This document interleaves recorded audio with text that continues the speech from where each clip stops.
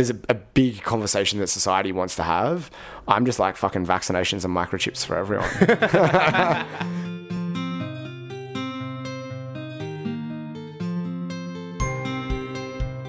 I can't think of any more human activity than conducting science experiments. The game I play is a very interesting one. It's imagination in a tight straitjacket. The beauty of a living thing is not the atoms that go into it, but the way those atoms are put together.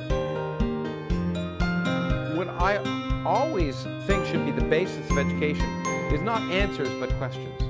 We should teach kids how to question.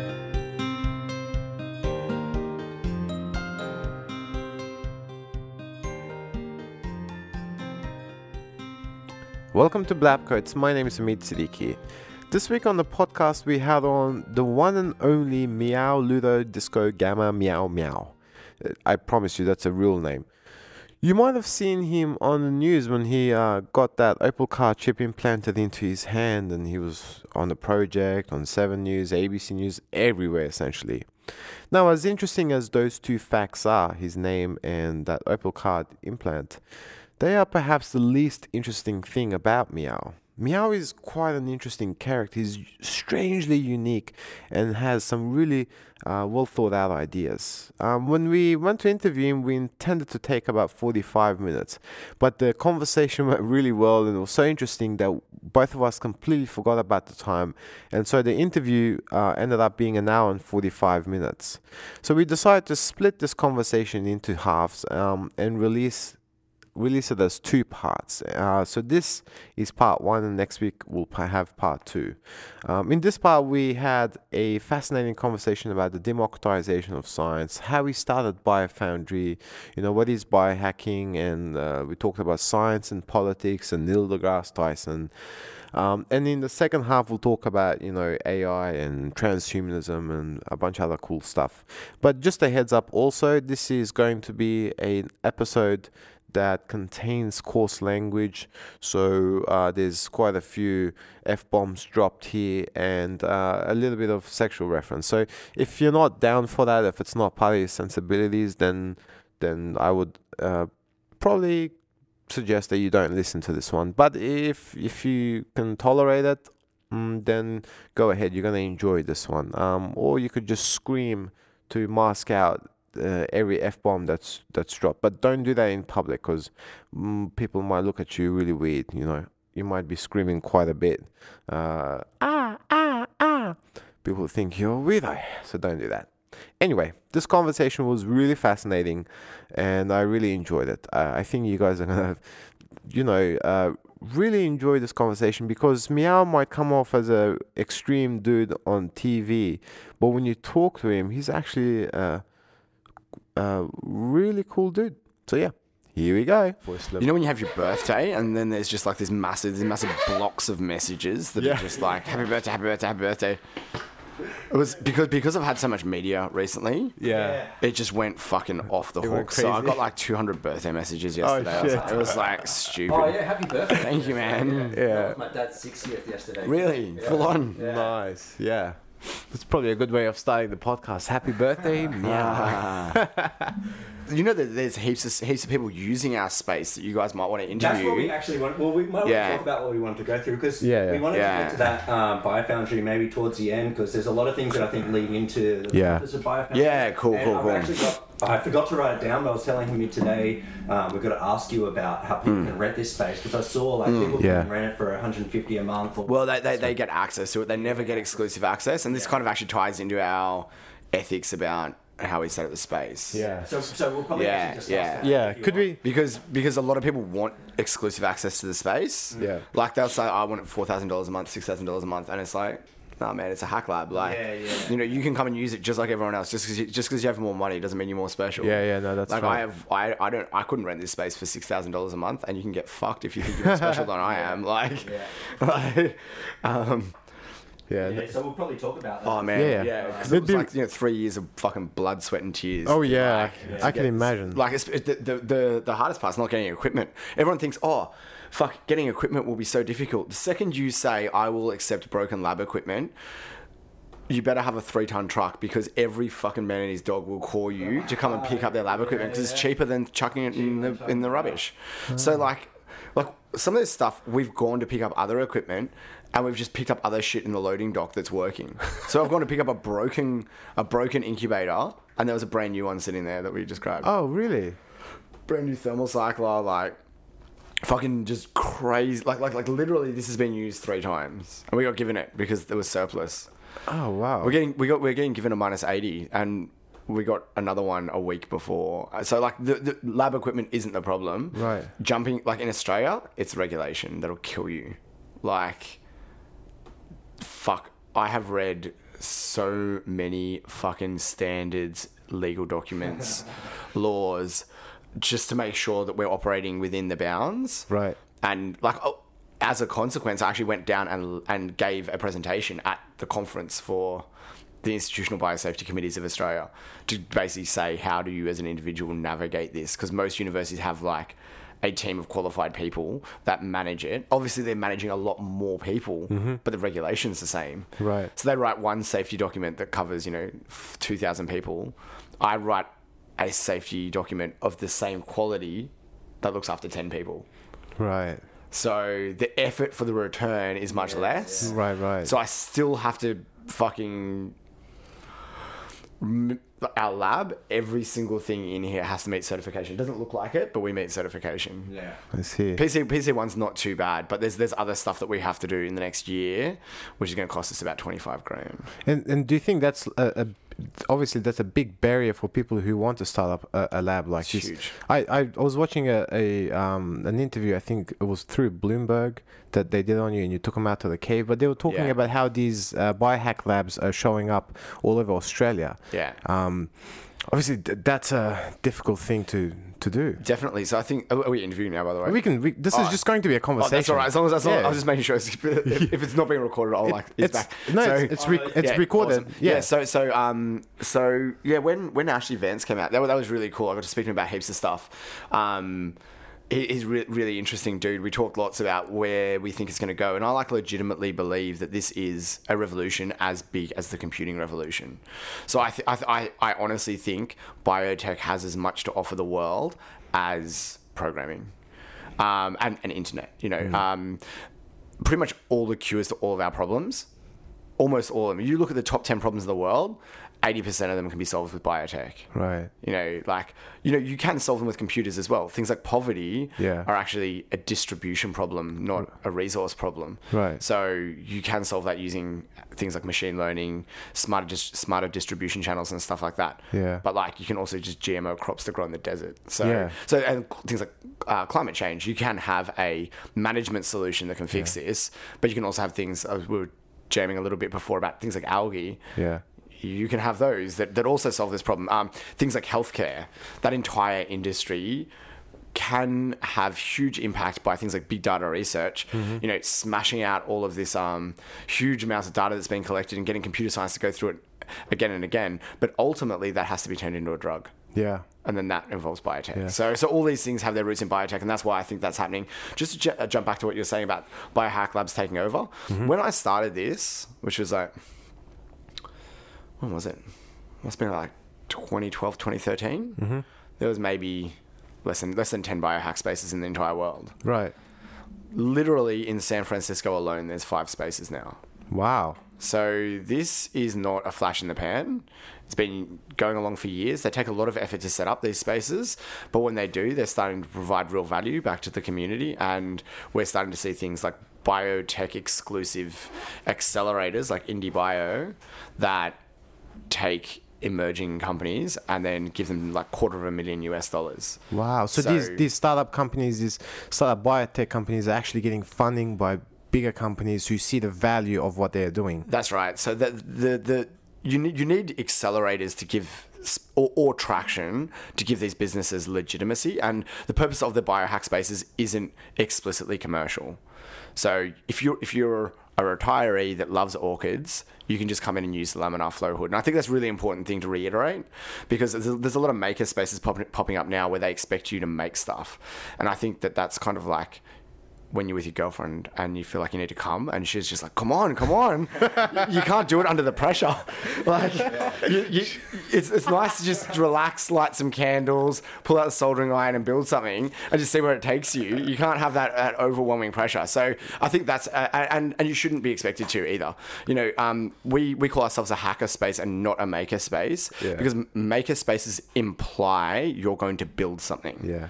And we think there's as much value in pulling something apart as there is to build it. Yeah, and I totally agree with you. I mean, when your girlfriend does want you to come, it's way less enjoyable. That's it. Yeah, so you go like, man, just because you're done, I still have another 15 minutes to go.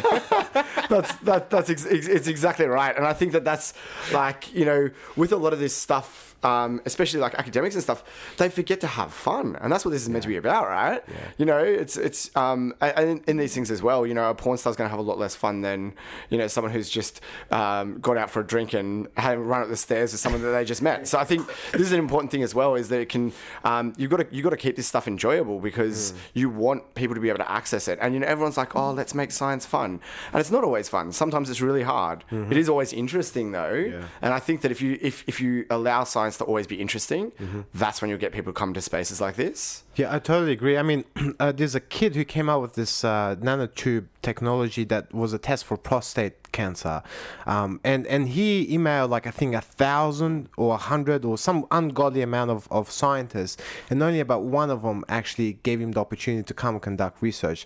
I could see that in the future, where you have these biohack labs available, people like him who might have this ingenious idea would have the opportunity and the resources to pursue their interest or their idea without meeting so much resistance. Exactly right. I think you've hit the nail on the head, that the technological barrier to studying science, so the equipment that you have available, the sales channels of buying things like different chemicals, like even just buying carbon nanotubes, it's going to be very difficult if you're a 15-year-old, right? Especially without a company behind you. So you need spaces to do this. Otherwise, prototype is killed. Otherwise, the inventions are killed before they even hit prototype stage. So we consider ourselves realistically a prototyping lab. So you can take an idea here, bring it to proof of concept, and then if you want to, you can take that to an investor, you can kickstart it. But you need that space, and you need it to be low cost. So we have no one turned away due to lack of funds. We do charge our members, but a lot of our members can't afford to access this space, so we don't charge them. Right. And that's hard when I'm not able to pay my rent. Right. But it doesn't matter, because if it's not accessible to the poor, it's not radical nor revolutionary. There's a reason why people are interested in what we're doing, is because it goes against a lot of the traditional rules of like business and the way that things should be done, and instead does things the way that we think is the best ethical way of doing things. Yeah, that's fascinating. So it seems like this whole thing about the lab. One question that came to my mind while we were doing some research is like, what sort of projects can people do? Is that unlimited? Can I come in here and run an idea that's, you know, uniquely mine, or do I have to go through you? Or yeah, so you would, at the very least, we would have to tick off your idea. Okay. So we don't mind if you tinker, but you have to sit down with us and talk a little bit about that. And the reason for this is that there's a lot of federal regulation in the space we work in. Right. So we have to make sure that it's legal, both for you and for us. Yep. Because if you came into our lab and did the wrong thing, that might actually cause legal repercussions for me and for the building. I see. So Australia has some of the strictest gene regulation laws. That's something I was going to, I was going to touch on. You know, working in a PC2 lab, they have strict guidelines on how you dispose of GMOs. Yeah. So that would be like a question, like an issue that I thought would be really important to consider when you're letting people come into the lab and conduct research. You have to be careful of what is going to be disposed of and how it's going to be disposed of. Definitely. So no genetically modified waste leaves Biofoundry. The bulk of our time has been spent writing and implementing processes that allow us to operate within the guidelines. So everything that leaves our lab is chemical waste. Okay. We have done bio waste before. It's very expensive. We've never had GMOs leave our lab. So we collaborated with an artist who was doing some bio art, and he asked us to dispose of some bio waste. So it's the only time we've actually disposed of bio waste. Right now, there's ways, after speaking with a lot of occupational health and safety officers and people at universities that do this, they told me some it's like tricks to get around some of the stuff. So chemical waste is a lot easier to deal with than bio waste, and there's ways you can turn bio waste into chemical waste by hitting it with 10 times the amount of bleach, and then that denatures it. So sorry, there's ways that universities have done this, and often a lot of these people at the universities are really helpful in showing us ways they dealt with particularly difficult things. So one of the things is we have to have wash basins as a PC1 laboratory, but there's an exemption that if it's impractical, like it is in this room, you can put antibacterial hand soap, the stuff they have at hospitals where you squirt it out and rub it on your hands. So there's these little kind of ways that you can modify it to get around it. Now, GMOs is the big one, right? Like that's why we have PC1. Yeah.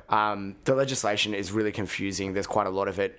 It's not that bad once you've spent a couple of years wrapping your head around it, but the way that it's made out is like, oh no, it's fine. It's really easy. Yeah. All the information's out there. They'll have like a document, information about the document, then explanatory information about that document. So like, as easy as it is, like there's all this supporting information to just read one document that should be easy to read in the first place. So it's pretty tricky. Yeah. It's really fucking boring. Like you will sit there for hours. Sometimes we'll have 10 people in a Skype call and each person just picks something and we get rid of the legalese and bring it back to like common English, so that it's actually readable by humans. That's cool. So but with the GMO stuff, the bulk of our safety induction, the bulk of our rules for the lab gravitate around the heavy regulation of GMO, and we actually think it's a good thing. Okay. That's really cool. Let's go. Let's talk about biohacking, because I think it's an umbrella term that encompasses quite a few different things. Can you give us a definition of what biohacking is? Yeah, I can. So, in my opinion, it's not the opinion shared by everyone else. Biohacking is a pretty broad umbrella term. What I think of as biohacking kind of has 5 pillars. So it's all being done in outside of an academic institution or a business. Generally, like you could biohack out one of these by adapting a hacker mindset, but we won't go into that. So it covers molecular biology, microbiology, equipment building, bioinformatics, and grinding. So the act of putting technology under your skin. And where would you fall? I would cross all of those. All of those. So yeah. Okay. That's why I decided those are the 5 pillars. Yeah. Some people. Well, the reason we've created it is there's a lot of people in the what I would call the real biohacking community that are a bit upset that these kind of nutrition hackers and more like body hackers are kind of grabbing onto biohacking as their own term. And this is a really recent thing. This has come out in the past year or two. And people have actually been, like, we've been biohacking since 2006, 2007. And then these guys have seen this cool thing that they can basically jump on the bandwagon of. Right. And there's very little scientific evidence for a lot of it. And it kind of goes against a lot of what we're doing.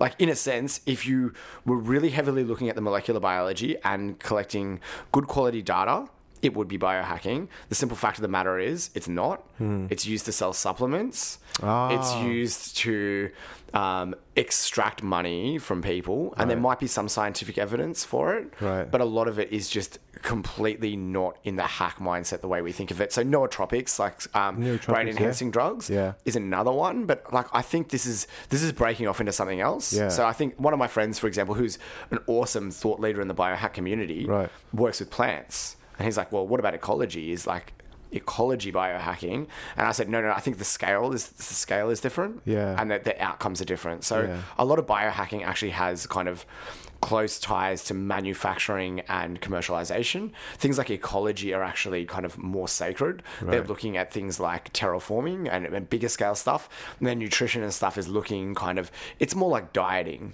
And I guess dieting kind of could be considered biohacking, but I think it's a personal hacking type thing. There's one, I think, a talk that I listened to by Amal, who is, I believe he founded Grinders. He was talking about how people are trying to supplement vitamin A2 instead of A1 in order to somehow be able to see in the infrared spectrum. So is that what you mean by this? Yeah, so there's some different. So that's an interesting one. Like, I don't know where I would on that. It's like kind of a form of grinding, right? Right. But it's not technology. That's a really tricky one. So you brought up a very interesting question, and my thing is, I don't want biohacking to be associated with supplements. That's the big thing, right? I see. Like, I don't want to be part of that community because I don't believe it has the benefits they're claiming. I believe it has a lot of people in this space, not all of them, are out there to deceive people. And that has nothing to do with what we're doing in this lab. Like, I just want to steer the fuck away from that. Yeah. So, like, gene therapy, for example, would be a crossover. Yep. I'm down for gene therapy. Yeah. Like, it works. It's proven. Yeah. We know the biological causes, the biological outcomes. That stuff I'm, like, completely down with. And that kind of goes more into the grinding thing. The vitamin supplement, vitamin 2 thing, for example, vitamin A2, for example.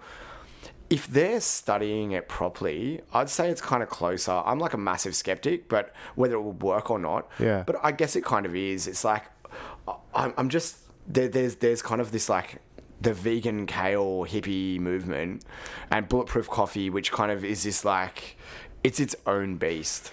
But I don't think it should be uttered in the same breath as what we're doing. Right. And like, that's cool if they want to do it that way. Then they're very successful. Yeah. Something that a lot of biohackers aren't. In the traditional sense, they're making tons of money, but I'm like, at what cost? And Right. and how well do they sleep at night? I see. If they genuinely believe it and there's evidence for it, well, awesome. But I haven't seen anything that's convincing for me. Right. Okay.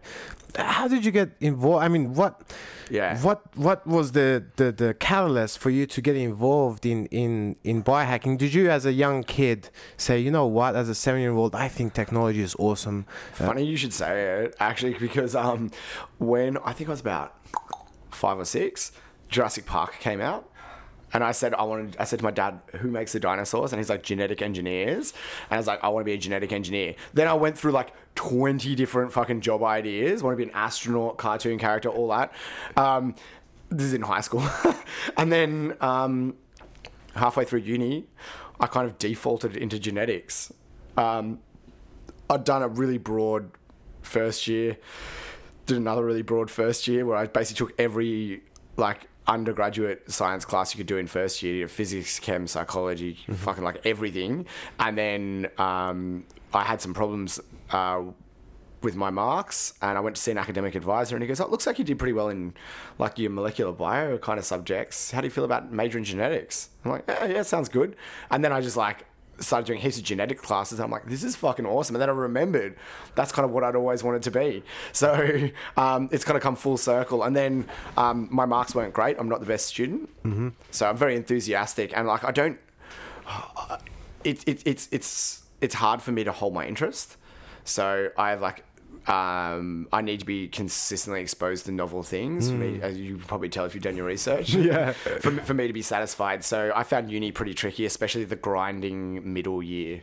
Right. For me, it was 3.5 years. Wow, yeah. So just getting through like metabolism and stuff, where it's just like, bulk memorization of pathways. And they say you don't have to memorize every pathway in the TCA cycle, every enzyme. Yeah, you do. Turns out when you get to the final test, you want to get a good mark, you have to. And the cofactors. And the cofactors and all this shit. And I was just like, it took so long for the penny to drop on so many of these things and really grasp it. Because, you look at a poster of metabolism, basically what you learn in like, 6 months or a year. Nothing's complex, right? Yeah. Each one of those cycles that are linked together, someone won a Nobel fucking Prize for. So like, this is complicated stuff, and it's challenging to wrap it around. So that was really difficult for me. First year was great because I'm being exposed to heaps of new ideas. Third year, smashed it. I got like HD average in third year. Nice. Because I was learning about all the cutting edge emerging tech. Yeah. I'm learning about, in this field, what are the unanswered questions. So I was really excited by the end there. But about halfway through, I realized only 52% of graduates were going to be finding jobs after 3 months. Wow. Right? That's so scary. that's terrifying. And you know who the biggest employer of them is? Who? Retail. Oh no, they're... So literally, you know, what does a science graduate say to you? Would you like fries with that? Like, is what we're living in now. Yeah. You know, so this is terrifying, right? So I'm Yeah. like, what the fuck am I going to do when I finish? Because I'm not in that 52% of people that gets a job. I've got like a wham of 49. Yeah. You know, this is not like... And employers ask for things like your academic record. And I just basically said, well, I have to put myself in a situation where an employer will never ask for my academic record. So I started seeing what some other people were doing around the world. My dad was like... my dad's amazing. So almost all of my career has been influenced by him. And he was like, oh, you should check out this like DIY PCR thermal cycler. So I was like, oh, cool. So I checked out... it was coming out of BioCurious in the States. Really cool hack space. I was lucky enough to visit there last year. And I think it was Tito was building the DIY PCR. And it was like, this is a machine which is about $26,000 if you buy it from a commercial lab. You can get them for about $5,000 or $6,000 now. Mm-hmm. This wasn't happening back then. And these guys were building one and launched a Kickstarter, and it was $700 US. Whoa. And it worked. I've used one. They're fantastic, right? Really? So that I was blown away. I saw this movement. So I tried to find other people in Australia doing this, and I'm searching online, and there was none. So I was like, okay, well, I have to kind of build this. So I put a big shout out to all my friends. We had our first meeting at the uni bar, and that's how it kind of began from there.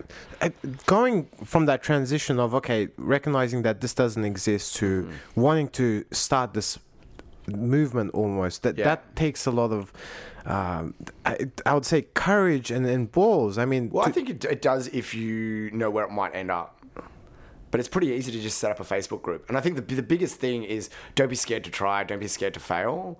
Like, you know, the worst thing that can happen is I end up having drinks with a lot of other people that are interested in molecular biology. Right. So I think that's the kind of thing. And the first meeting was huge, right? We had like 50 people. Oh. And then it wasn't what everyone expected. It was exactly what some people expected. So the next meeting was only about 12 people, right? So the courage is actually keeping it going when it's 4 people, when it's 6 people, when it's 12 people, and then keeping that going for 2 years, meeting every fortnight to every month. Building a really solid group of people that really enjoy this. When you can do that, that's when this space emerges. It's easy to run one big meeting. Right. Now we get 30 to 50 people turn up to our meetings. But the real courage is quitting your job, living poor, dropping out of uni because you really believe in what you're doing. Like I dropped out of honours to do this because I thought this had much more potential. Really? And I have my own lab now. I don't need a PhD. Yeah, that's worked out great for you. It's amazing. But my question, how did you transition? Okay, you want to start this movement, but how did you transition to actually going into body modification? Oh, that's a really interesting one. So so I saw grinding kind of emerging, and I was a bit like, I don't know whether this is biohacking or not. I don't really get it. So I decided to... I was over in the States, actually.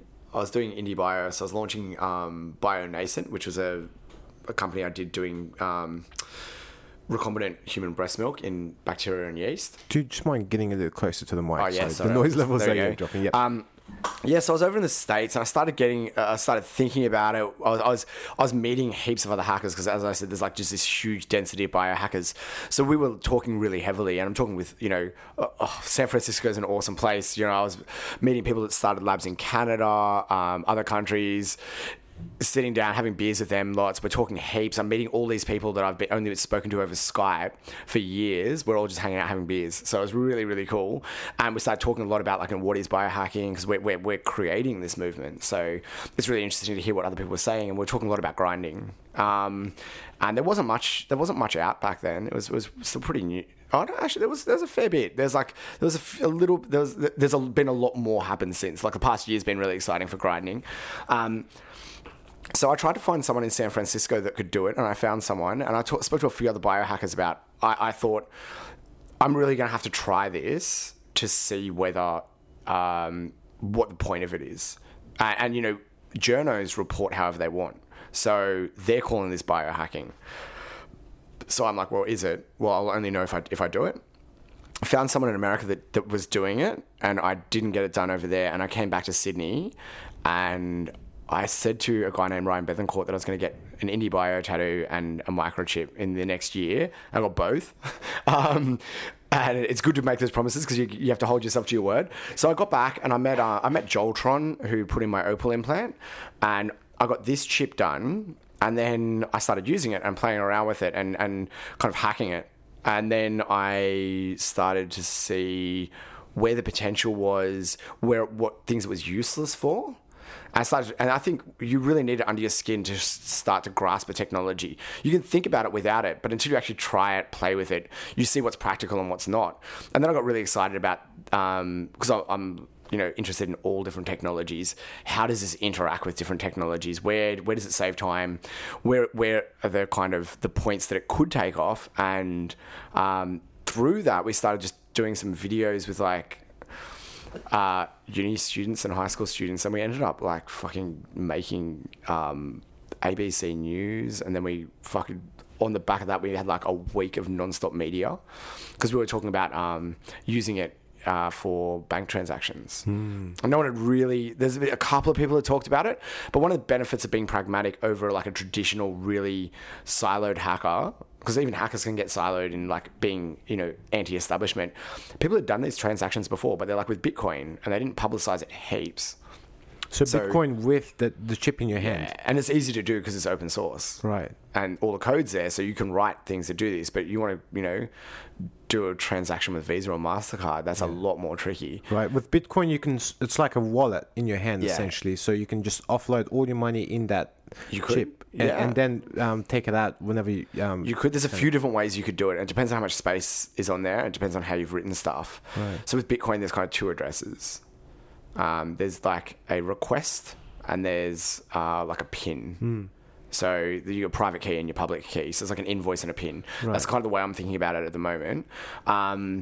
When you request money, though, it's a little bit more complicated. So it like if I have just a wallet address, you can easily send money to me. If I want to request a certain amount of money, that actually needs to get kind of encoded in a certain way. I see. So there needs to be some processing done, but you can write that onto your thumb, right. or wherever your implant is. But there's some new technology coming out soon, which is going to be a complete game changer, which is Vivo Key by Opal from Dangerous Things. Can you elaborate on that? Yeah, it's sick. So it's like a 1 meg of data.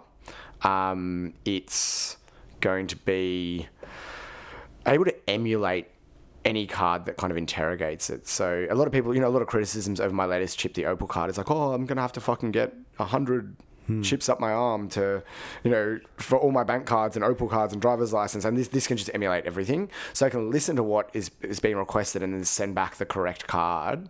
So for one chip, you can have a whole heap. Oh, so you can have multiple cards. And you can also do things like two-factor authentication on it. So it can do computing, pretty serious computing on it. Oh, wow. And this will really revolutionize things. Like you could have your MasterCard, Visa, and Bitcoin, and Opal card, and driver's license, Medicare credentials, all these things on there all at once. And that becomes really interesting. Then you've got people like Tim Cannon from Grindhouse Wetware. They're doing things like, biometric data. So if you can combine these things or even have both of them, you're going to have things like go to hospital, doctor taps a smartphone on your arm, downloads your saturated oxygen levels, glucose levels, heart rate, all this stuff like super Fitbit, things that Fitbit can't do because it's external. Right. And I think that's where this technology becomes interesting because, I say to myself, why is this better than a Fitbit? Yeah. Why is my implant better than a ring?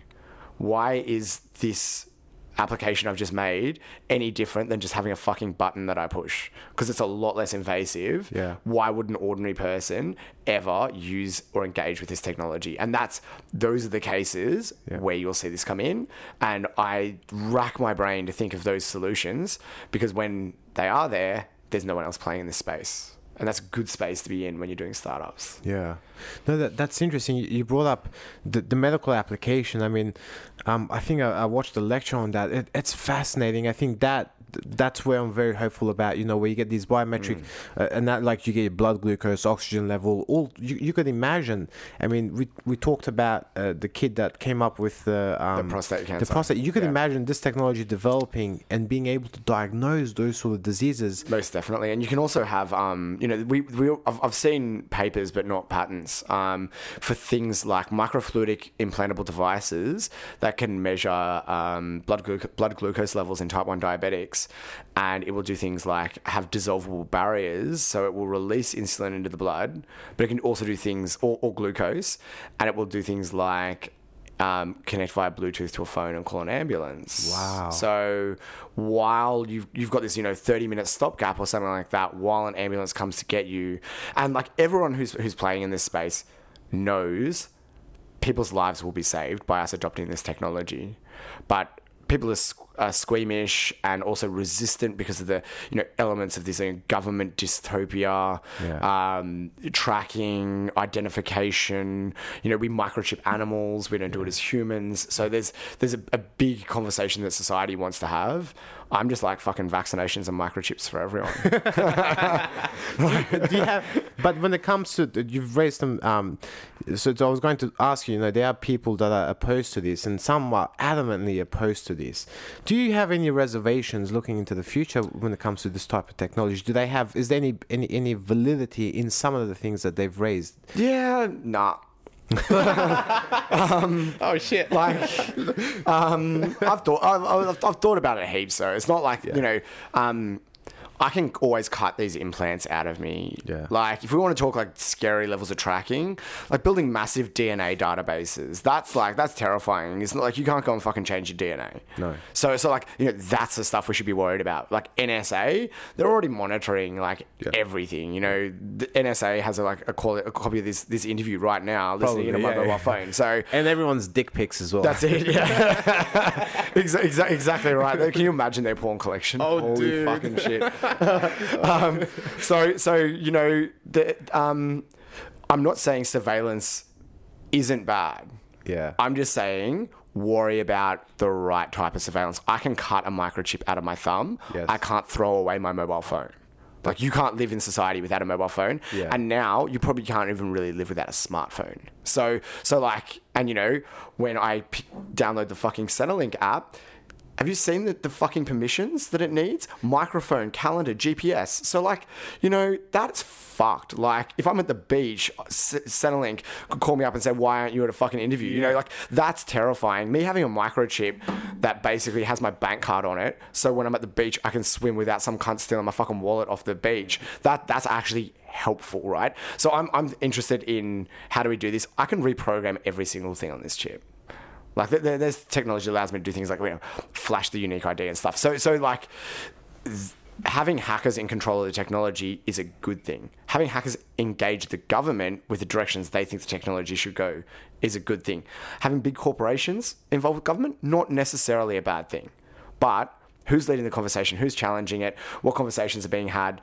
I'm a big fan of big companies. I think that they just need to be managed correctly. Like, I like Monsanto. I don't like Nestle. So, yeah. You like Monsanto, Love not Monsanto. Nestle? Really? Yeah. They're like I'm a Monsanto fan. Yeah. Oh, man. They're like the Maccas of GMO. They like fucking...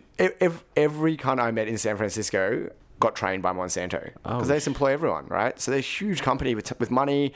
They don't turn over heaps. Like, if you compare them to some like big pharmaceutical companies, they turn over... Whole Foods as well. You Turn over can people like that. Big organic is actually a fucking thing, and they're the problem, not Monsanto. Like, I could literally do a 4-hour rant about this, so we won't go heaps into it now, because I feel very strongly. I've read every single court case Monsanto's had, and you know what? Like, if they say if you want to make a kid an atheist, you get him to read the Bible. Yeah. You want to make someone like pro Monsanto, you get him to read the court cases. We do a post chat as part of these interviews. Me and him would talk about it, so I'll bring him round to our Monsanto love there. Yeah, and I think it actually reflects a lack of scientific education in the community. So part of the reason we set up spaces like this is to engage with these people. We've fucking cunts like Friends of the Earth that are an anti-GMO lobby and activist group that turn over $2 million a year. Their financial records are online, flying protesters to our events during Science Week to hand out flyers against us, and we literally turn over 20 grand a year spreading lies, saying things like we're unregulated, we don't know what we're doing, we're not skilled, we're not trained. And it's complete and utter bullshit, you know? And this is a manifestation of the organic industry. And my friends are like, you know, I've got heaps of hippie friends. Oh, why are you so fucking against organic? It's because you buying organic at the store, those dollars eventually trickle to a company like this that tries to shut me down. You know, Monsanto feed a fucking billion people. How many hippies feed a billion people? None, because you can't do it with organic farming. That's right. You need to use GMO and conventional crops. Like, you know, it would be lovely if we could all, like, you know, save the world by having a veggie garden in our backyard. But the reality is that doesn't work. Especially when you have 7 billion people to feed.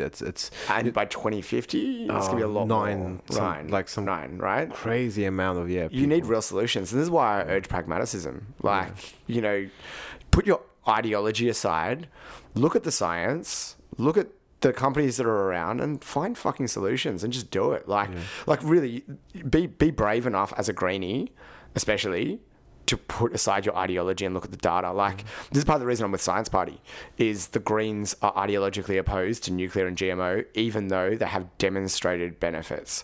And I can't budge on that. Like, you know, I'm not going to let the world die because I want to be right.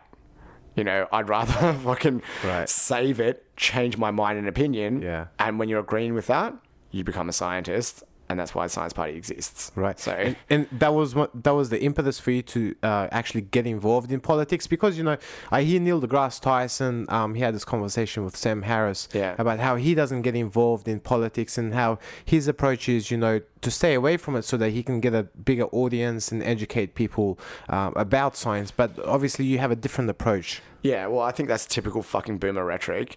Like, oh, do as I say, not as I do. And, like, if he really wanted to make a difference, he would fucking run, right? It's a bit tricky in America because you have a two-party system. But, like, you know, if Arnold Schwarzenegger can become governor of California, Neil deGrasse Tyson could be, you know, Minister for Science. He's a rock star. Yeah, exactly. And he's got a high public profile. He cares. He's smart. Like, don't tell people, oh, we need more scientists in politics and don't do it, because, like, he can still do everything he's doing now and more by joining politics. And, like, you know, he doesn't have to, but there's no reason why he shouldn't. And I think it lacks integrity. He's an amazing guy, but, like, why wouldn't you use that position of power? Other thing, Nobel Prize winners, they're the types of people that should join politics, because effectively when you win your Nobel Prize, your scientific career is over and you become an evangelist for science. That's your role. To go around the world, sitting in functions as a Nobel laureate, getting up, giving keynote presentations, saying you need to donate more money to science. So I feel Neil deGrasse Tyson's in that same category, and he should run for fucking politics. Like, he's like, oh, we need more cunts in politics, we need more scientists in politics, da-da-da. Yeah, I didn't see him coming out and supporting Science Party or me when I ran, and we definitely, like, let him know that we'd listen to what he said. So, yeah, follow through. Come on. Come visit my lab, cunt. Well, he's coming on the 29th. So. Oh, yeah. not to visit me. Like, to make money and to spread science knowledge. Yeah, and it's good and it's fun, but I also kind of like Biofoundry sits in a different space, which is we're not pitched at, like, the lowest common denominator. Now, you do need that, right? You do need a certain amount. And what I'd actually love is for everyone in Australia to have a higher level of scientific education, because then we can do even better things. And I think it's actually a civic responsibility and duty to study science for every single person, as it is to do jury duty, community service, art, be a functional member of your community. You should have a base level of scientific knowledge. And if we had that, places like Biofoundry would be able to do even cooler stuff. And I feel like Neil deGrasse Tyson has to pander to the lowest. Yeah. It'd be better if the medium was shifted and we could actually have really good conversations about, you know, things like square kilometre array. What do we want to look for? What are the really important answers to be had? And I wouldn't mind people being against GMO if the whole of the country's scientific literacy was increased. Right. Because there are real conversations that we have to have about GM. Yeah. It's things like, what promoters are we using? Yeah. How does that affect things like horizontal gene transfer in the environment? And there's low chances and stuff. Yep. But these are the questions we should be having, not like, is it safe to eat it? Because clearly it fucking is. Yeah. You know, 1 trillion meals have been served with GMO Yeah. without any bad effects. You can never prove it's safe. You can only prove it's dangerous. So Yeah. it's good enough for me. It's interesting you say. The scientific literacy that people lack in our society, and I think this is a global issue, it can lead to really some downstream effects that consequences that we don't want to have. And this is going back to your getting involved in politics. I think that's a beautiful attempt to change a society in the way that we want it, to have a more literate society, and to influence policy in such a way that reflects the science. Definitely. Not people's idea of what science is and misconceptions of what science is. And we're seeing this fucking with everywhere, like Trump, right? Like things like fake news, alternative facts. Just like what the fuck? This is nonsense, right? Like, how does this? It's a circus. Yeah. This is a time when ordinary people have to stand up. Like, it's scary when sometimes people like Jackie Lambie are representing me better in politics just because they're an ordinary person, right? Yeah. Like someone who's not fucking drunk the Kool-Aid and doing this on there with maybe the sole purpose of getting re-elected rather than actually wanting to make change. They're just playing the politics game, they're career politicians. That's right. And I think the problem is actually career politics. That's it, yeah. So, and this is why people like Neil deGrasse Tyson have to get off their ass and do it. And if there's anything that you can take away from like the interviews, like fuck, all these things I've done literally came about by, instead of just like thinking or talking about it, just getting up and doing it. Meeting other people who are also doing the same thing. And there's a lot of them out there, and then doing it, like, just set up a Facebook event, go along to a political meeting, like through all these things, good stuff happens. But if you're sitting at home on Facebook, it's not always going to eventuate. It can, but it's a lot harder. And I think the best thing is, if you're interested and keen in these ideas, go out and meet other people. If there aren't people around, set up a meeting group for those people. Jump on Meetup, jump on Reddit, organize a meeting group, go have some beers if that's what you're into. I certainly am. Get drunk, make some friends, meet other people outside your circles, encourage your friends to share it. Don't be scared. That's right. And even if 4 people turn up, they might be the four most interesting people in your entire city. So you should do it. Yeah. And through that, like, you actually have change. Like, I'm changing the world. People listen to what I have to say. Yeah. And it wasn't difficult, to be honest. Like, really, it's a little bit of work across a long time, consistently, taking risk, not worrying about little things like eating or paying rent. but really, like, it's not bad to be poor. Yeah. It's not bad to be poor. I don't own a nice car. Yeah. I have very little money to spend on my hobbies, but I have a really fun, interesting life, and I feel very satisfied every day. So I think money comes and goes. It's the experiences in life that make it worth living. Having talked to you for a bit, the democratization of science seems to be something you're very passionate about. Yeah. Why is that? Yeah. So I think I had a friend, one of my dad's mates, who was a partner in Ernst & Young, and he said to me, I said, why do they have to make... I was like working at Macca's at the time, earning $4.60 an hour or something, $4.92 it was, as a 15-year-old. And I said, it just really sucks. I wish they paid us more money. And he said to me, it's good to pay people low money when they're young because it increases their ability to stay at school. If you make it too appealing for them to leave, they won't do it. And then... I thought that was kind of interesting. I thought on that for a long time about, is it fair to pay people less than what they're worth? And sometimes it is, right?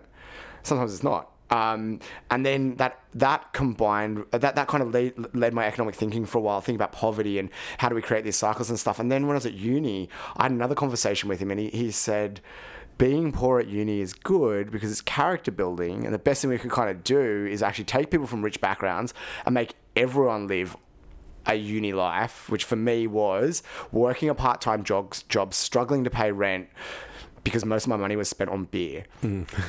So I'm eating rice, eating vitamin C tablets, drinking beer, living close to uni with ocean views in a tiny shoebox apartment, but it actually worked out cheaper for me to live in a place with ocean views. So it's like, it's like this real kind of crazy thing about being at uni and then working part-time in a board game store, having heaps of fun, but also struggling to like balance work life, and school all together. So it was really character building, right? Yeah. But I wish that everybody had that same thing. And the democratization is basically creating equitable outcomes. So no matter whether you're rich or poor, you can still access Biofoundry. And I might charge you differently. If you can afford it, I'm more than happy to ask for more money or accept more money. But we're not going to turn people away because they're poor. So I think that's the democratization. The other thing is engaging with technologies that democratize it as well. So when I think about this, we say lowering the technological and cost barrier to studying science. So that's things like showing people ways to access journals that might be behind paywalls.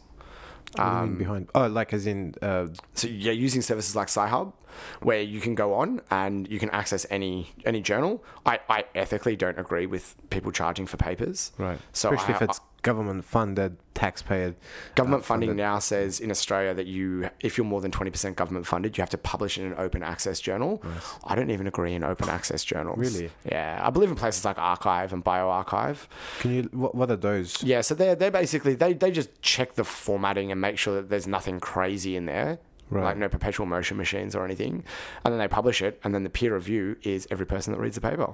It doesn't get taken down either, generally.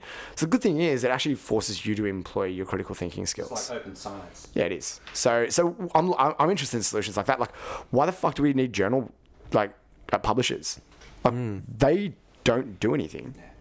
And they're the only ones that get paid in the whole process.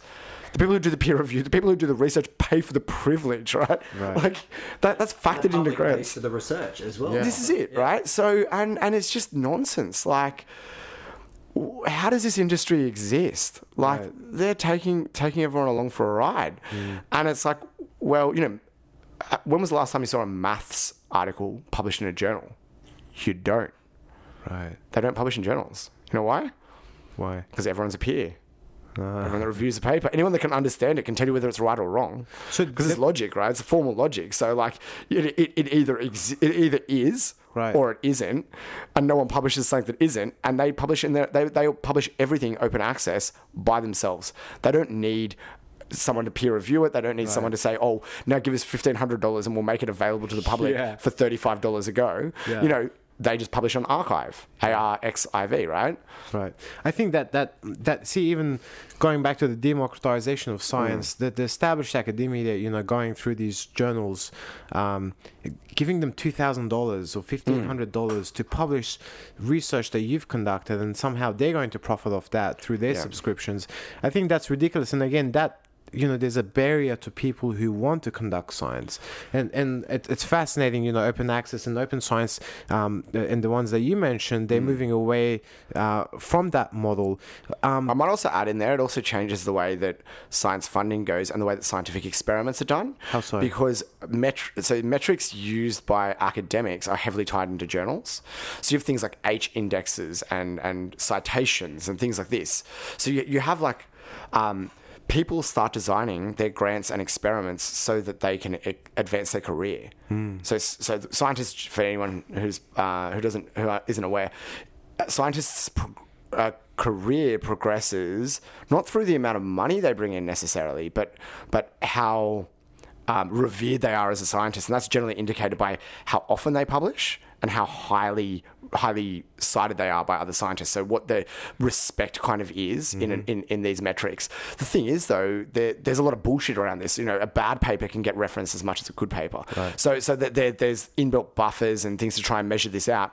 But you only progress in your scientific career through publishing. Right. And there's different metrics to work out how that is. So sometimes people might say things like, "Oh, I'm going to publish as much shit quality research as I can," and they'll do things like minimum publishable research. Because if they can turn one good paper into 3 average papers, it might actually advance their career, increase their ability to get funding.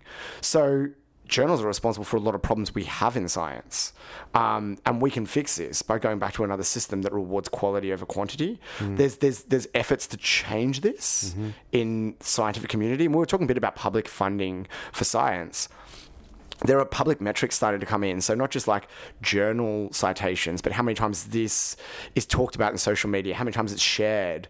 And this really changes metrics around because like it starts to say, okay, well, if it's publicly funded, maybe it should be in what the public is interested in. Right. So there's some changes happening. And I think that like, journals are like the Blockbuster of science. They're like on the way out.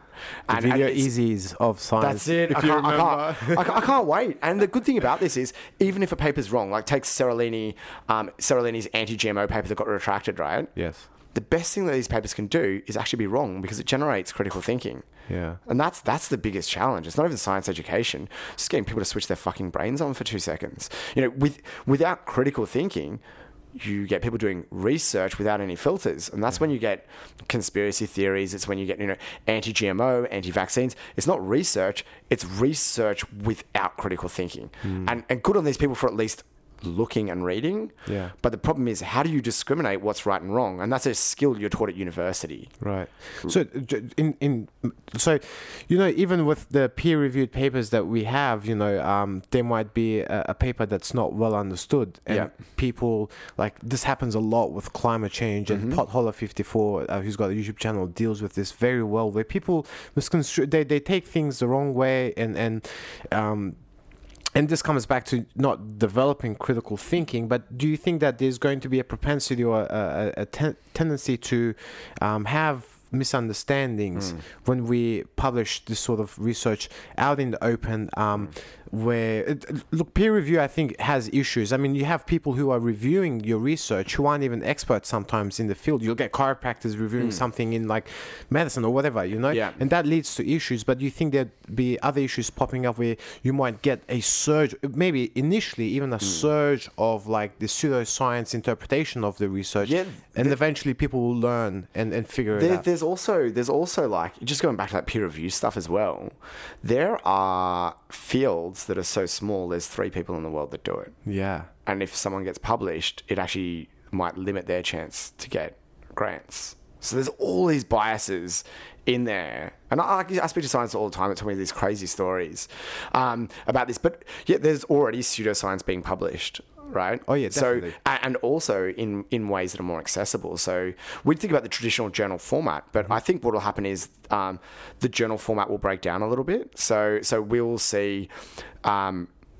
if you read Watson and Crick's original paper on discovering the double helical structure of DNA, it's tiny. This thing's like not even a page long.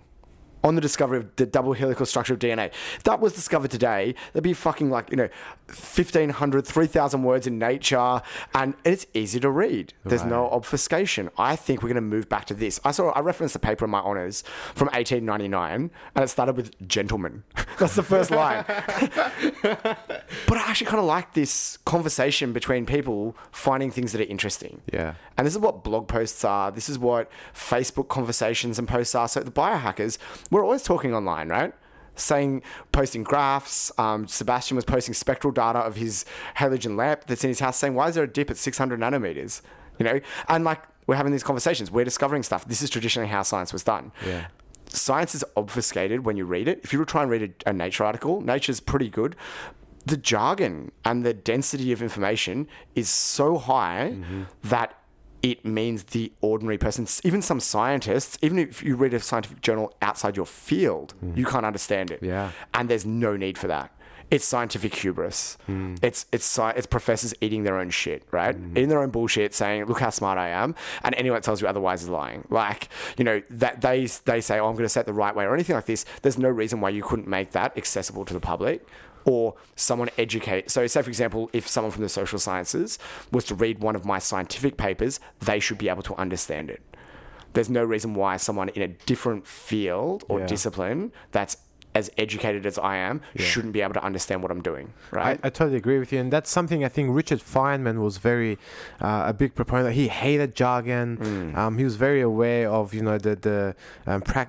the jargon, but also the conventions that each field had. Yeah. He was very critical of that. But going back to this peer review, do you think it'd be something like Netflix where you get like stars on publications, and you get like there's a bar that tells you, so many people reported this as being bullshit, and so many people like this. Do you see like a future? I actually see something even more complex than this, but I'm working on a project which is looking at dismantling the journal industry, and I can't tell you guys just yet. I'll do you a deal. You can come back and interview us once. Yeah, for sure. We would love to do that. So, okay, let's. But just broadly, there's emerging technologies that allow us to do stuff like this that are simple to program, easy to use, deliver value to everyone. If you think about it much longer than that, you'll work out exactly what I'm trying to do.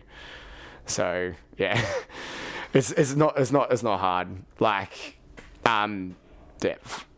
journalism is like fucking prime for disruption. Like sometimes you see these industries and you're just like, yeah, like Uber with taxis. Even though Uber wasn't really disruptive, they're just like, there's so many problems facing this industry. We can come in, solve all the problems in one go. Yeah. And when you see things like that, they're too tantalizing. You have to go for it. Yeah, fair enough. Cool.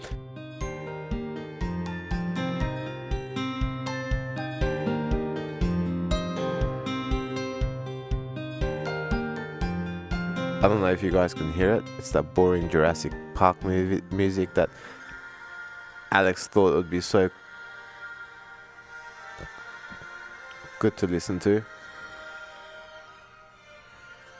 You don't even know where your speakers are. He's holding his Air Mac or Mac Air or whatever that shit is called.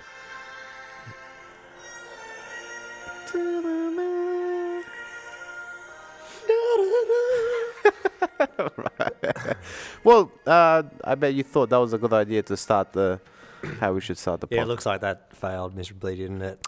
Anyway. Look, sometimes you hit, sometimes you miss, and that was a miss. But I suppose you're gonna be shifty about it and still include that, because every time I say, man, that better not go in, it always ends up in the podcast. And sometimes I don't get a chance to recheck these. I just take his word and I think, okay, he's not gonna put anything silly in there. And next thing you know, think again. There's lots of silly shit in here. Yeah, but the Jurassic Park theme I think's pretty appropriate. He's a man of my era, old Meow, because I remember seeing Jurassic Park when it first came out as well. Actually, Jurassic Park is the first movie that I ever saw like an illegal version of, a bootleg version of. What do you mean?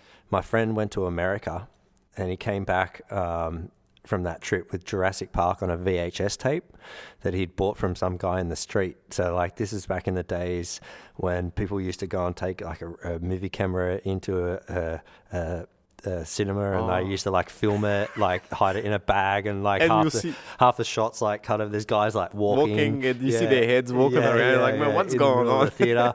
and then they take that tape and they like make copy after copy after copy on a VHS tape, and the thing just degrades and degrades. It was so shit, this like version of Jurassic Park, but it was the first movie and it was so cool. Like we got it and we all watched it. We were probably, I don't know, I'm just guessing, I was probably like near 6, so 12 years old or something. Right. And we're like watching this Jurassic Park and this like really blurry, fuzzy thing with people, and thought it was so cool.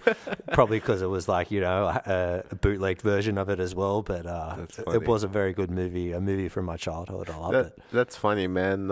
And some of the millennials, I think most of the millennials who are listening, they probably don't even remember what a VHS tape was. And soon people won't even know what DVDs and CDs are. But I remember back in the days, man, because I grew up with VHS tapes and those cassette tapes. In Pakistan, we didn't have CDs or DVDs. In fact, when I came here, it was in 1999. VHSs were, widely used. Yeah. When did CD and DVDs become like it was? No, I remember getting CDs. 2003. Early high school. They were a bit expensive and kind of new then. They'd probably been out for a bit, but I remember early high school, so that would have been 1995.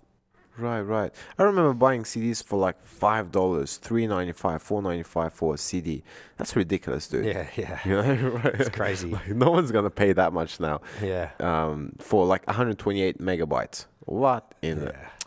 I know we wanted to have a discussion about Monsanto, and large corporations and things like that. Oh yeah, he. See, I was Meow raised and I've heard this is something I've heard not only from Meow but from you and from Science Babe or Sci Babe on the Joe Rogan Experience, her support for GMOs. Look, personally, I don't think GMOs. I don't have any issues with GMOs. I think it's a piece of technology and people could use it for good or for evil. That's up to you.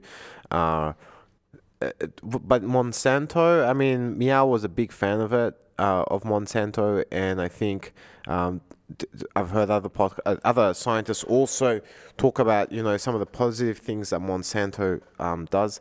But and Meow was saying that the pharmaceutical companies are way worse than Monsanto is, and perhaps I agree. Yeah, all that is true, but I still have reservations when it comes to Monsanto because when I was younger, I mean, before I got into like science and scientific literacy, dude, I was a full-blown conspiracy theorist. And Monsanto was like portrayed so negatively on those YouTube documentaries, Yeah. I'm like, man, these guys are assholes. They're killing all these people. They're doing all these things.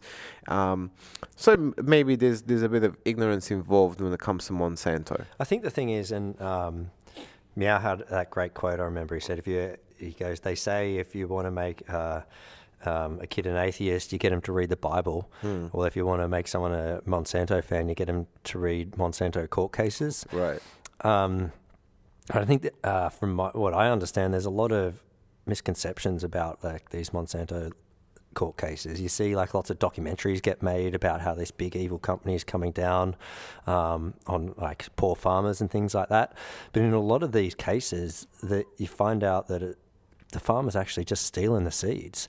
And a lot of the times, the people that dob them in to Monsanto and say, hey, you got to find these guys, are their peers, are other farmers. And the reason why they're dobbing them in is because they're paying for these Monsanto seeds to get the benefit of them. And then they find out that another farmer down the road's getting them for free by stealing them, and that puts them in an economic disadvantage. How are they stealing them? I think they like save them year after year and things like that. And I think I've heard of this. They have I may be mistaken, but I've heard where Monsanto creates these seeds that after the first generation you can't like resow them and create crops from them. I think they just cross them. They have like I don't know. They have some genius way of making sure that the next generation is not going to be the same as the first generation. There's going to be a lot of diversity, and so those crops are going to become useless. But this may be genetically modified to do that, but this is a practice, if I'm not mistaken, that farmers have been using and these seed companies have been using for like hundreds of years, where they, to ensure that the farmers come back and get those seeds off them again, they make sure that they can only use it for the first time. And well, the thing is as well, like it's my understanding that if you want to buy seeds from Monsanto, you have it written into your contract that Monsanto will look after your interests and sue anybody who tries to steal that intellectual property. Because if you're paying somebody for a product and somebody else is stealing that product and getting it for free, that puts you at an economic disadvantage, right?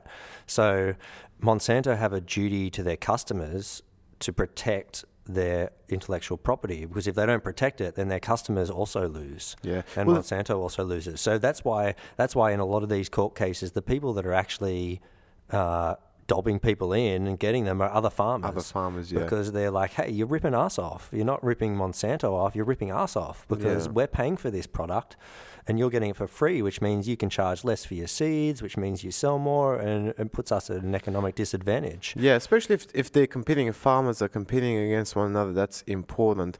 But playing devil's advocate, I mean, if there was someone out there, they could take this position. They might think that, hey, that's very convenient of you to consider the farmer's perspective and not even mention all the profits that Monsanto would make from selling these seeds. And if I could add, a few years back when I was into those conspiracy theory documentaries, and maybe there may be some merit to some of the things they said. I don't know. That's ignorance. And but it was interesting because they were saying that about 300,000 farmers in India or Sri Lanka, one of those countries, have committed suicide because of the stress that Monsanto places upon these farmers. And that may be true, but what I realize is that farming itself is such a stressful stressful job. The yield of your crop varies from one year to the next year, and so that, you can imagine if you don't get anything out and all of a sudden you're in complete debt, that would cause some suicidal thoughts to come up in your head, especially if you're trying to feed your family and people depend on you and you can't provide. I'm not sure if that is specific to Monsanto. I feel like that may be something specific to the farming industry as a whole. And it's interesting because the suicide rate for Indian farmers went up before Monsanto started selling BT cotton in India. Really? Yeah, it actually spiked before it, and they came in just after.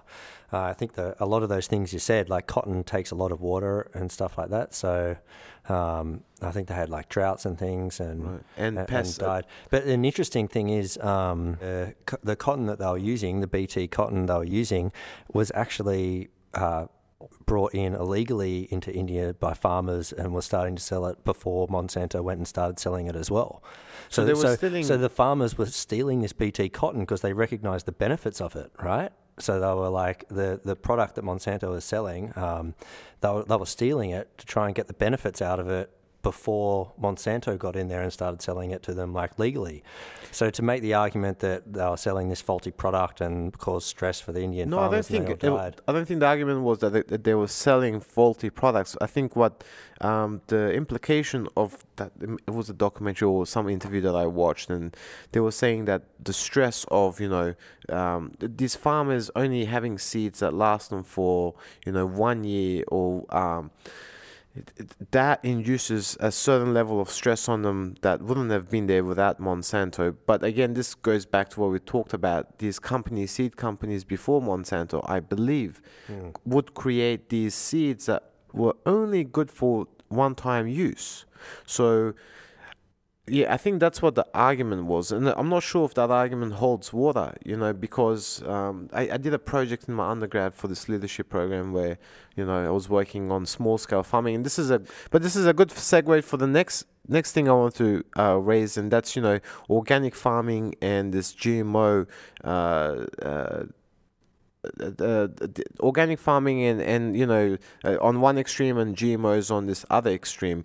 Meow said that you don't have organic farmers feeding the whole world. It's impossible. You need genetically modified or conventional farming techniques. Or conventional farming techniques to do that. I agree with him to a certain extent, but I kind of disagree because in that project that I worked on, this is one of the things that they were addressing. There's big problems with the way that farming is conducted right now in terms of removing biodiversity, creating monocultures that could potentially get wiped out because there's no diversity in that population, as well as influencing or affecting the biodiversity of all the trees that you cut. You cut down rainforests to create land to grow these crops. But that's farming as well. That is farming, but that's large scale farming.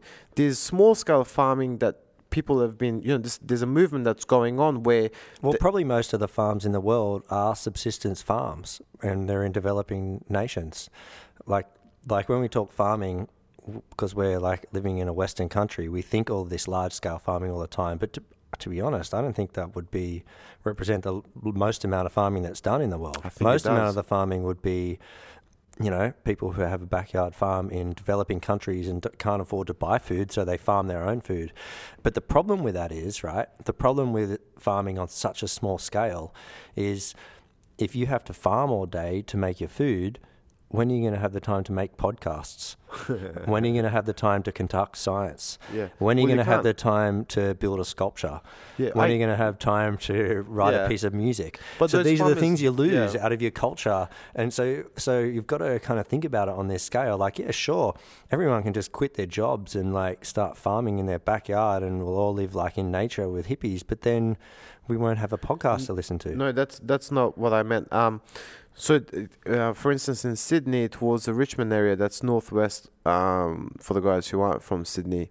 They are these small-scale farms that provide food to the local community. So rather than going to Woolies and Coles, which, underpay their farmers, there's all these other issues that, again, isn't related to GMO per se, but it's about sustainability. And I don't think that the way we're going about it, these large-scale farms, I don't think those are sustainable. I think the sustainability comes from smaller scale farms that provide for their local communities, but that then doesn't address the needs of cities where you have millions of people who need those food, and perhaps those small scale farms may never be able to provide for them. I think there's nothing wrong with taking real problems. Like, you're right, there's definitely some real problems that we need to discuss around conventional agriculture, and there's nothing that stops us recognizing those problems and using techniques to mitigate them. So if we find something that works in organic agriculture, there's nothing stopping a conventional farmer using that technique. Sure. Whereas it kind of doesn't really work the other way around. But I wanted to get back actually into this supporting Monsanto thing, because I find this happens a lot. You almost get... Like, I'm not a huge fan of large corporations. I don't hate them either. I think it really depends on the corporation. I don't think Monsanto is that bad, but I don't necessarily feel the need to support them either. But I find I end up doing it a lot, because I find a lot of the kind of rhetoric around it is actually just crap. Yeah. What do you mean? Like we were just discussing before about the court cases. You see a lot of conspiracy theory documentaries that paint it totally the other way around with the court cases. And then when you actually kind of dig into the information into the court cases, you realize that it's not that bad, and that Monsanto probably had a right to sue and things like this. Let's talk about some of the GMO technology that exists. I think I had some of these misconceptions before, and I'm sure a lot of people do. In terms of what role do GMOs play? Compare, like, for instance, organic farming to conventional farming in terms of the pesticides they use. Because a lot of organic farming, they claim, they want to be pesticide free, but in fact, that's not the definition of organic farming. It's organic pesticides, so natural which pesticides. Aren't necessarily better or worse than conventional. No, they can be worse. They can be worse. That's what I'm saying. They can be worse, but they're not necessarily better. Some of them are kind of the same.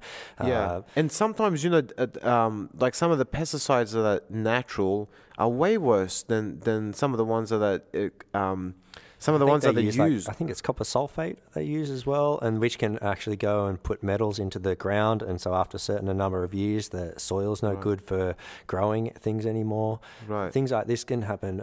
And I think there's probably pesticides that have less specificity, so they can influence a whole range of species, which is that's one of the benefits of bioengineering, isn't it? Because you can make something that's very specific.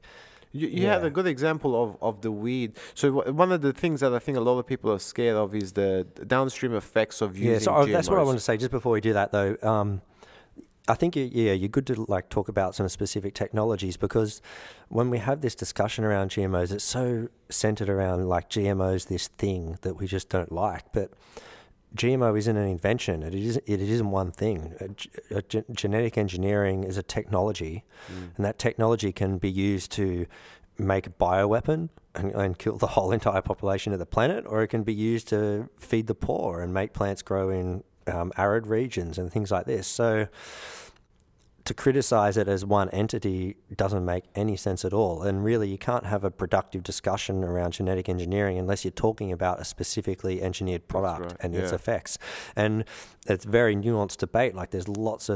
There's positive products, there's things that are damaging to the environment, there's things that potentially could be good for the environment, and same with our health and things like that. Yeah, and you raise a really good point. There is such a diversity that exists in GMOs. You can't talk about GMOs. It's like food. You're saying that food is bad for you. Well, what type of food? Is it hamburgers, or is it pizza, or is it a salad? What are you talking about? There's a great podcast called Talking Biotech, which I would recommend everyone listening to. Yeah, we've actually got them shared on our resources page. I remember listening to one episode where they interviewed the scientist who was trying to improve how photosynthesis occurs. So plants are able to take light energy and convert water and carbon dioxide into sugar.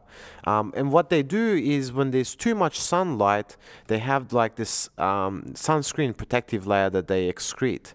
But when there's a cloud that stops them from receiving enough sunlight, they actually remove that sunscreen protective layer. But the process to add and remove is actually takes a lot of time. And so these scientists in that Talking Biotech podcast, he was interviewing the scientists that was speeding up the whole process, so that when plants need to make energy, when there's not enough sunlight, they get rid of that sunscreen really quickly, and then when there's too much sunlight, they put on that sunscreen really quickly. So ways of optimizing how we can produce bigger plants, greater yields. This is all biotechnology, and people might freak out and say, hey man, that's GMO, that's dangerous. But truth is, that's not. All they've done is they've made the machinery inside the plant, inside the cell of a plant, that's responsible for adding and removing the sunscreen, quote unquote sunscreen.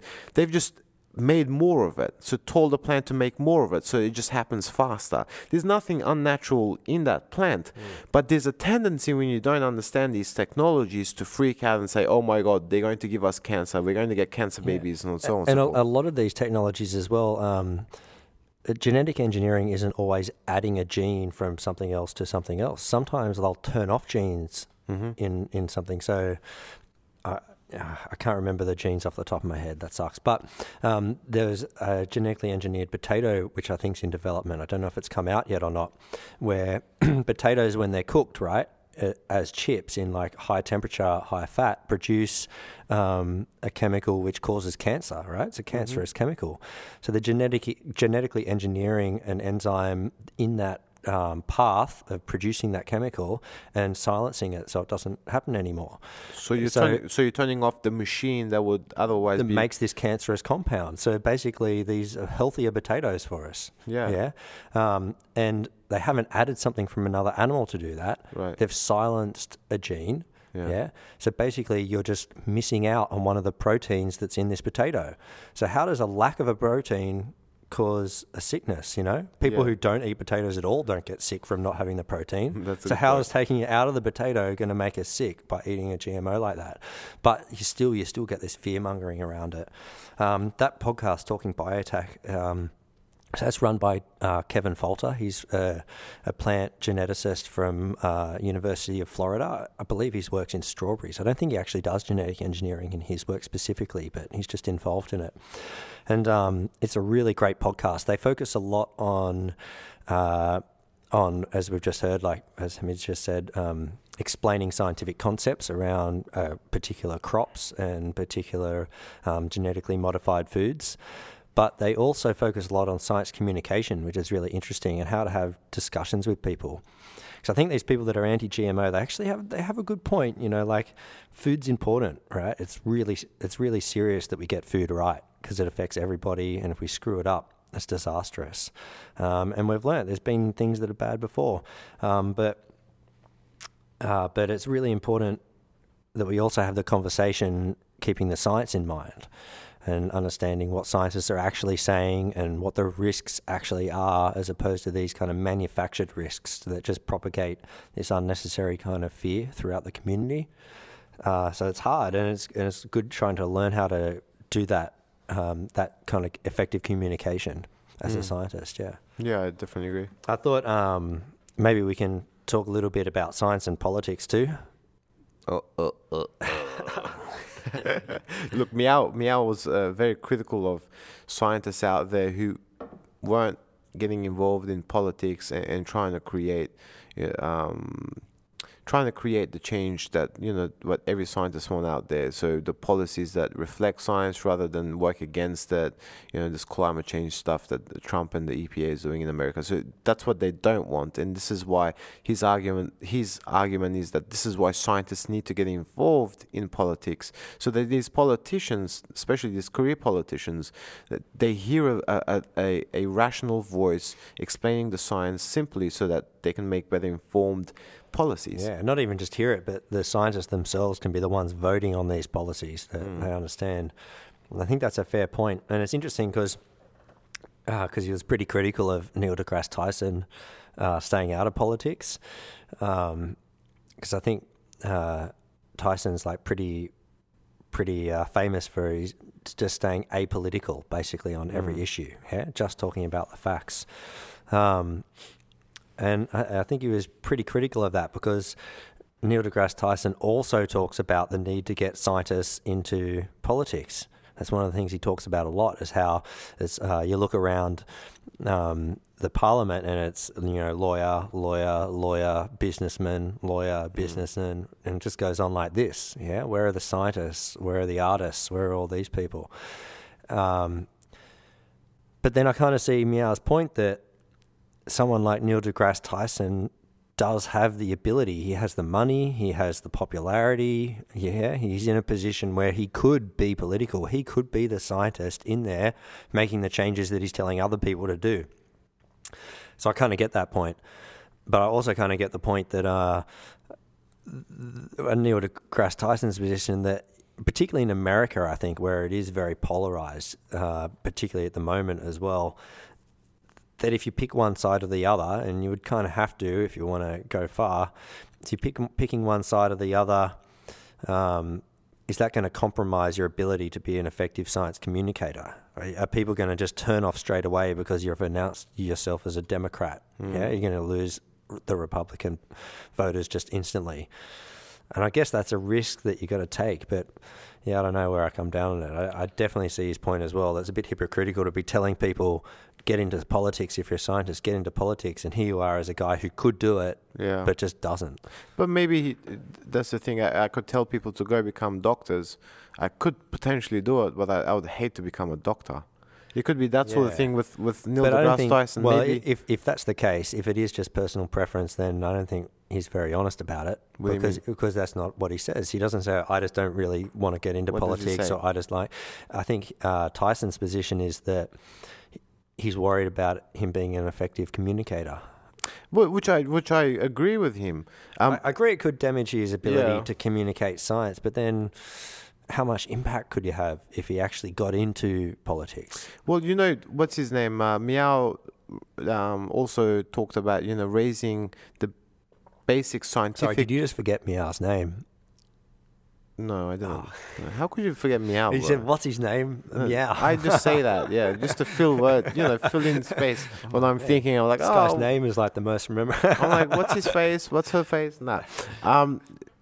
Dude, I forgot what the point I was going to make. Thanks for interrupting me. Sorry, I shouldn't have interrupted you. Shit.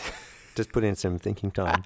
No, what were we talking about just a minute ago, man? Something about politics and getting involved and... Oh, why Neil deGrasse Tyson doesn't get involved, because it stops him being an effective science communicator, and you're saying maybe he just doesn't want to do it. Maybe it's a combination of both. I don't know why he's doing it, but I mean, for me personally, I hate politics, and I think political apathy is very dangerous. In not caring about politics is dangerous, because you get people in power who'll just do whatever you want, and you're not doing anything to stop that. But personally, I just feel like politicians are...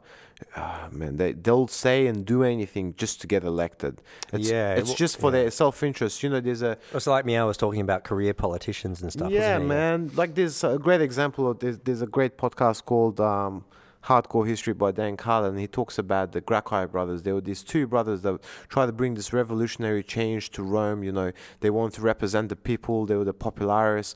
But then there was there were people like, hey, are these people there to serve the people, or are these guys just, serving themselves by trying to align with what the people want? So I just feel like politicians, you can never distinguish between them two, and so that has turned me off completely. Well, there's difference between leaders and people that just do what they think people want to be in a position of power. How many leaders truly exist, man? I think it's just... Leaders, I think, do what's right despite what the people want. Yeah, good luck with that, dude. Yeah, well, it's hard, isn't it? That's the system we have set up. Yeah, there was that dude who stopped Greyhound racing. What happened, dude? He faced so much pressure, he went back on his word. I just don't see any hope for politics. If you're down to doing it, and that's what Meow is doing, he's running for the Science Party. If you're down to do that, man, I completely support that. Go ahead and do it. But for me personally, going through that system, and this is why politics isn't for everybody, but I think you're right about the apathy thing. It's not good to be politically apathetic. Yeah. And that's why I feel like Neil deGrasse Tyson, maybe he recognizes the dangers of being politically apathetic, but he also recognizes that, first of all, it would probably hinder his ability to communicate science, and B, he would probably hate it. day in, day out dealing with liars, bro. I think maybe he thinks, and not. yeah, I'm saying that. I guess so. We don't I'm know not what saying. he really thinks. Listen, I'm not saying that all politicians are liars, but I'm saying all politicians are liars. No, I'm not. Just a big portion of them. Yeah, I think Tyson sees a certain, for him personally, sees a certain benefit to being apolitical. Maybe he thinks that, I'm just guessing, but maybe he thinks that being apolitical gives better credibility to the science that he communicates. Yeah. So by making it himself explicitly apolitical, he's kind of saying, listen, you can trust what I'm saying about the science. There's no agenda behind it. Yeah, he's being explicit. He's saying, listen, I'm definitely not going to have an agenda. I don't have an agenda. Yeah. To be honest, though, I don't think that saves him, because I see a lot of stuff, anti-Neil deGrasse Tyson stuff, from people who deny climate change and things like this anyway. That. So I don't think it actually saves him, because he gets painted as a political leftist anyway. Sure, and people who believe in flat Earth, they hate him. It's funny, sometimes they take videos of him explaining why the world is not flat, and they use that as evidence against him. Yeah, I don't think you can ever keep everyone happy, man. That's right. The important thing. I don't know, but I'm just guessing at what he thinks now. Yeah, that's. We should probably let people know how they can get in touch with Meow and Biofoundry. Like, if you guys want to support Biofoundry, if you like what he's about, you can contact them and support them through their membership registration page on their site, which is www.foundry.bio. Did you just say www, bro? It's 2017. It's not 1995. Dub. Oh God! Not even that. Just say biofoundry. Or foundry.bio, whichever one it was. Foundry.bio. We'll leave it at that then. Yeah. You guys will find it. And also, he's got a Patreon. He does have a Patreon. The link's on that page as well. And he's got a Facebook, so hit him up on Facebook. I'm not sure if he's got a Twitter. I think he told us he set up a YouTube account, so look that up. And he's still current with the Science Buddy too, so you can find him there. Yeah, so go on Facebook. I'm sure he'll have a bunch of information. Then go on his website, the Biofoundry website, foundry.bio. Cool. That's pretty much it. So next week we're going to have part 2 of our interview, where he talks about transhumanism and a bunch of other cool stuff. Yeah, it takes out his anger at baby boomers. That's it. It's a great episode. Yeah, it was really fun. So I hope you guys enjoyed the first episode, and tune in next week for the second one. Thanks for listening to Blab Codes. Rate and review our podcast on iTunes or wherever you get your podcast, because it does help us spread the word. And if you like what we're doing here, then help us grow it by sharing this with a friend of a friend, or your mailman, even your mailman's mailman. We also want to hear from you, so send us questions or comments to blabcodes@gmail.com. And if you have any interesting questions or comments, then we'll talk about it on air.